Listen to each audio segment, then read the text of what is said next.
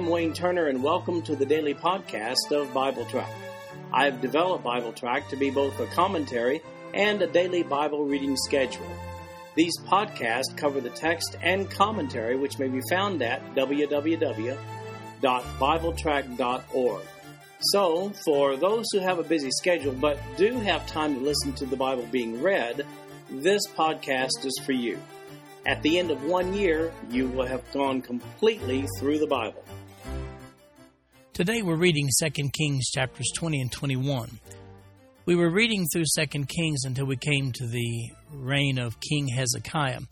Isaiah was his contemporary, and so we read some prophecies regarding the attempted Assyrian takeover in 701 BC, and then we read the entire book of Isaiah with all of his prophecies.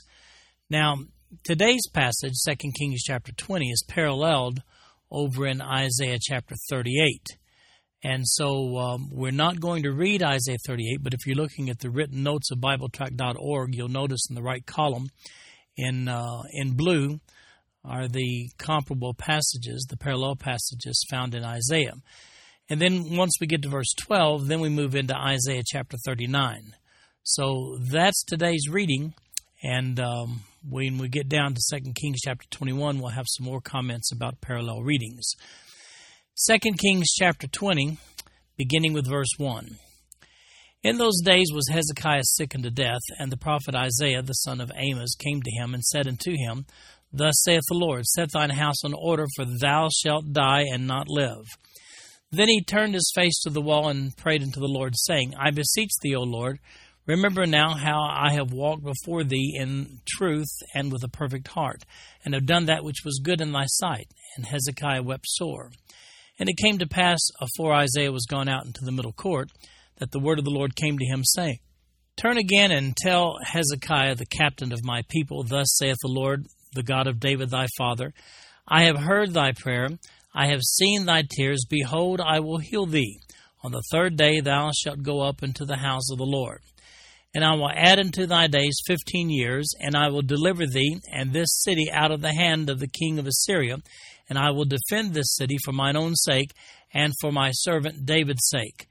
And Isaiah said, Take a lump of figs, and they took and laid it on the boil, and he recovered. And Hezekiah said unto Isaiah, What shall be the sign that the Lord will heal me, and that I shall go up into the house of the Lord the third day? And Isaiah said, This sign shalt thou have of the Lord, that the Lord will do the thing that he hath spoken. Shall the shadow go forward 10 degrees, or go back 10 degrees? And Hezekiah answered, It is a light thing for the shadow to go down 10 degrees, nay, but let the shadow return backward 10 degrees. And Isaiah the prophet cried unto the Lord, and he brought the shadow 10 degrees backward, by which it had gone down in the dial of Ahaz. As I mentioned before we read these 11 verses, these are paralleled by Isaiah chapter 38, beginning with verse 1 and going all the way down through verse 22. In this passage, we see that Hezekiah is sick. He's real sick, almost dead, as a matter of fact. We see in verse 7 that Hezekiah had some sort of a boil. The Hebrew word translated boil there is used 13 times in the Old Testament. It's translated boil 11 times and botch 2 times in the King James Version. The skin disease of boils was one of the 10 plagues brought by the Lord on Egypt back in Exodus chapter 9, verses 9 through 11. The Lord threatened boils if Israel chose not to obey him in Deuteronomy chapter 28, verses 27 and verse 35. We see these boils associated with leprosy in Leviticus chapter 13, and Job chapter 2, verse 7, that tells us that Job was covered with boils inflicted upon him by Satan. So Isaiah tells Hezekiah that he's not going to make it, but Hezekiah prays hard. Notice how Hezekiah lays out his credentials before God in verse 3 as the basis for feeling a little shortchanged on life expectancy. He had in fact been an exemplary king of Judah. If you look at the notes on 2 Chronicles chapters 29 and 30, you'll see that. But he's dying at 39 years of age. As a result, God gives him 15 more years added to his life and promises him safety from Assyria. Well worth the effort, well worth the prayer, I'd say. After Isaiah prescribes a lump of figs for the boil, Hezekiah wants a sign that God will keep his promise. How about a miracle with the sun? Well, after a little negotiation with God regarding which way he wanted the sun to abnormally move, backward or forward, Hezekiah decides he'd like to go look at his dad's sundial. His dad was Ahaz, and he'd like to see the sun's shadow move back 10 degrees. That's some specific unit of measurement on the sundial. Since we don't have the details of the construction of the sundial, we don't know exactly how it was marked. Therefore, it's impossible to tell exactly how much of the day's sunlight was repeated on this occasion. But here's what we do know. God gave a sign of his promise to Hezekiah on the sundial that was definitive. So then Hezekiah tells everything he knows to the Babylonians. Now, we actually read this account in Isaiah chapter 39, but we're going to read it again in 2 Kings chapter 20, beginning with verse 12, and what you'll see is Isaiah 39, that account in blue in the written notes of BibleTrack.org in the right column. 2 Kings chapter 20, verse 12. At that time, Berodach-Baladan, the son of Baladan, king of Babylon, sent letters and a present to Hezekiah, for he had heard that Hezekiah had been sick.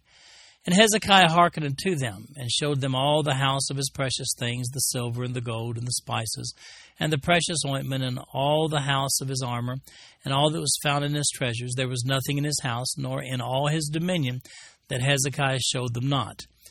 Then came Isaiah the prophet unto King Hezekiah, and said unto him, What said these men? And from whence came they unto thee? And Hezekiah said, They are come from a far country, even from Babylon. And he said, What have they seen in thine house? And Hezekiah answered, All the things that are in mine house have they seen. There is nothing among my treasures that I have not showed them. And Isaiah said unto Hezekiah, Hear the word of the Lord. Behold, the days come that all that is in thine house, and that which thy fathers have laid up in store unto this day, shall be carried into Babylon. Nothing shall be left, saith the Lord. And of thy sons that shall issue from thee, which thou shalt beget, shall they take away, and they shall be eunuchs in the palace of the king of Babylon. Then said Hezekiah unto Isaiah, Good is the word of the Lord which thou hast spoken. And he said, Is it not good if peace and truth be in my days? And the rest of the acts of Hezekiah, and all his might, and how he made a pool and a conduit, and brought water into the city, are they not written in the book of the Chronicles of the kings of Judah? And Hezekiah slept with his fathers, and Manasseh his son reigned in his stead. Hezekiah was a trusting guy. When the Babylonians sent envoys with the We're Glad You're Well gifts, Hezekiah is just as pleased as he can be over how well he's known back over in Babylon. He shows them his whole operation, all his gold, silver, everything of value in Jerusalem. But when Isaiah discovers that Hezekiah had shown the chicken farm to the foxes, so to speak, he breaks the news to Hezekiah. Hezekiah, you shouldn't have done that. You shouldn't have told him that. One day they'll come and take all your riches along with your people and your own descendants. That doesn't seem to faze Hezekiah, though. He says it's a good prophecy. And then he says, At least there'll be peace in my lifetime. Now that seems a little short-sighted to me. He was a great king of Judah, though, and verse 20 points out one of his major municipal improvement projects, running water to Jerusalem. Now, I've included an article entitled Hezekiah's Tunnel. It's right there in the written notes of BibleTrack.org.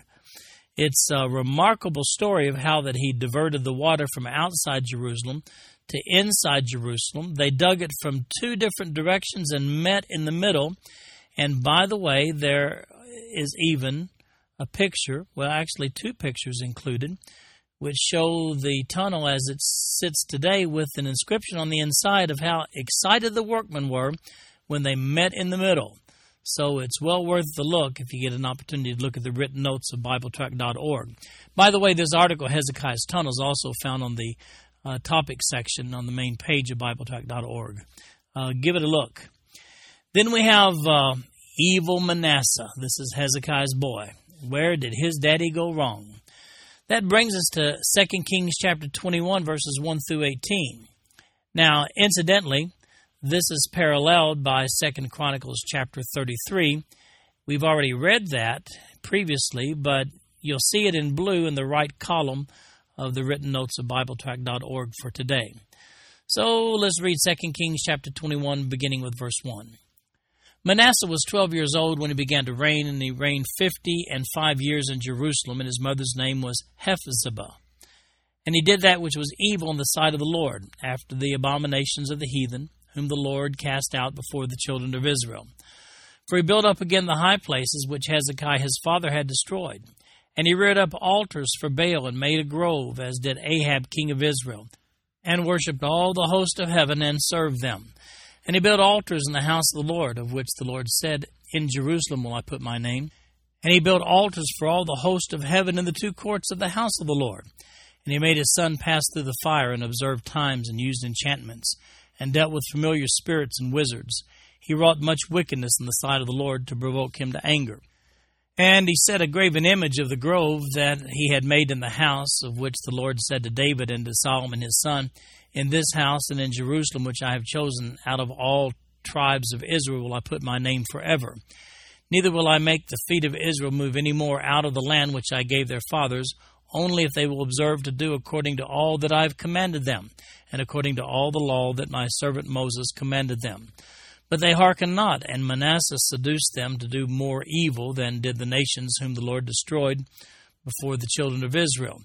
And the Lord spake by his servants the prophets, saying, Because Manasseh king of Judah hath done these abominations, and hath done quickly above all that the Amorites did, which were before him, and hath made Judah also to sin with his idols, therefore thus saith the Lord God of Israel, Behold, I am bringing such evil upon Jerusalem and Judah, that whosoever heareth of it, both his ears shall tingle. And I will stretch over Jerusalem the line of Samaria, and the plummet of the house of Ahab, and I will wipe Jerusalem as a man wipeth the dish, wiping it and turning it upside down.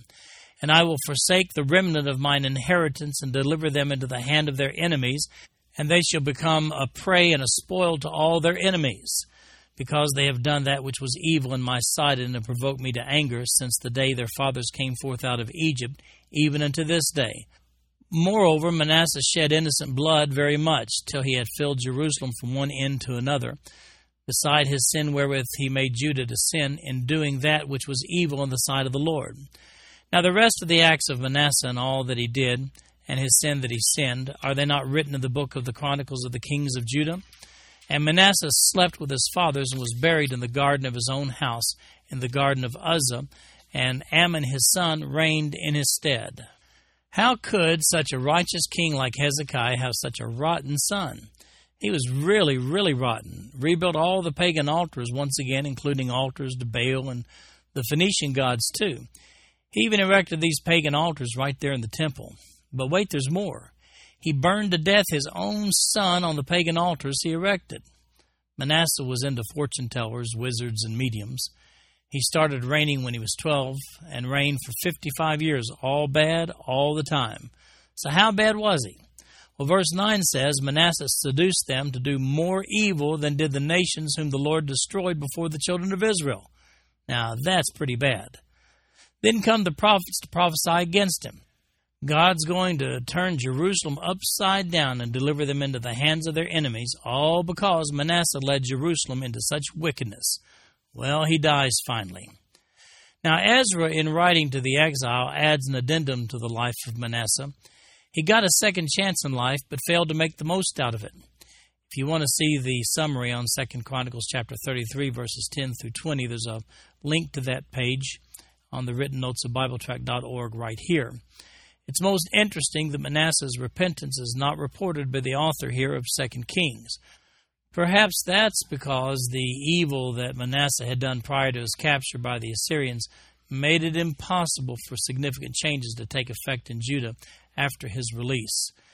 Now, if you look in the written notes of BibleTrack.org for today's reading, you'll see a summary of king number 14 of Judah from 695 to 642 BC. That was Manasseh.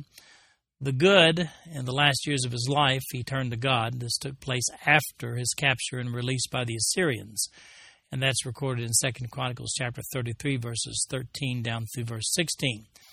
Well, the bad, of course, he was mostly all bad. And that's recorded in 2 Kings chapter 21, beginning with verse 2, down to verse 9. And then also in 2 Chronicles chapter 33 from verse 2 down to verse 9 as well. Then we have the evil king Ammon, like father, like son, in 2 Kings chapter 21, verses 19 to 26.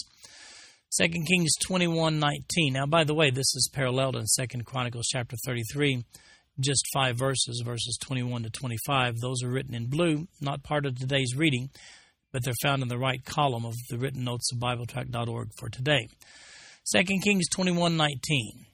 Ammon was 22 years old when he began to reign, and he reigned 2 years in Jerusalem. And his mother's name was Meshullemeth, the daughter of Harez of Jotbah. And he did that which was evil in the sight of the Lord, as his father Manasseh did. And he walked in all the way that his father walked in, and served the idols that his father served, and worshipped them. And he forsook the Lord God of his fathers, and walked not in the way of the Lord. And the servants of Ammon conspired against him, and slew the king in his own house. And the people of the land slew all them that had conspired against King Ammon, and the people of the land made Josiah his son king in his stead. Now the rest of the acts of Ammon which he did, are they not written in the book of the Chronicles of the kings of Judah?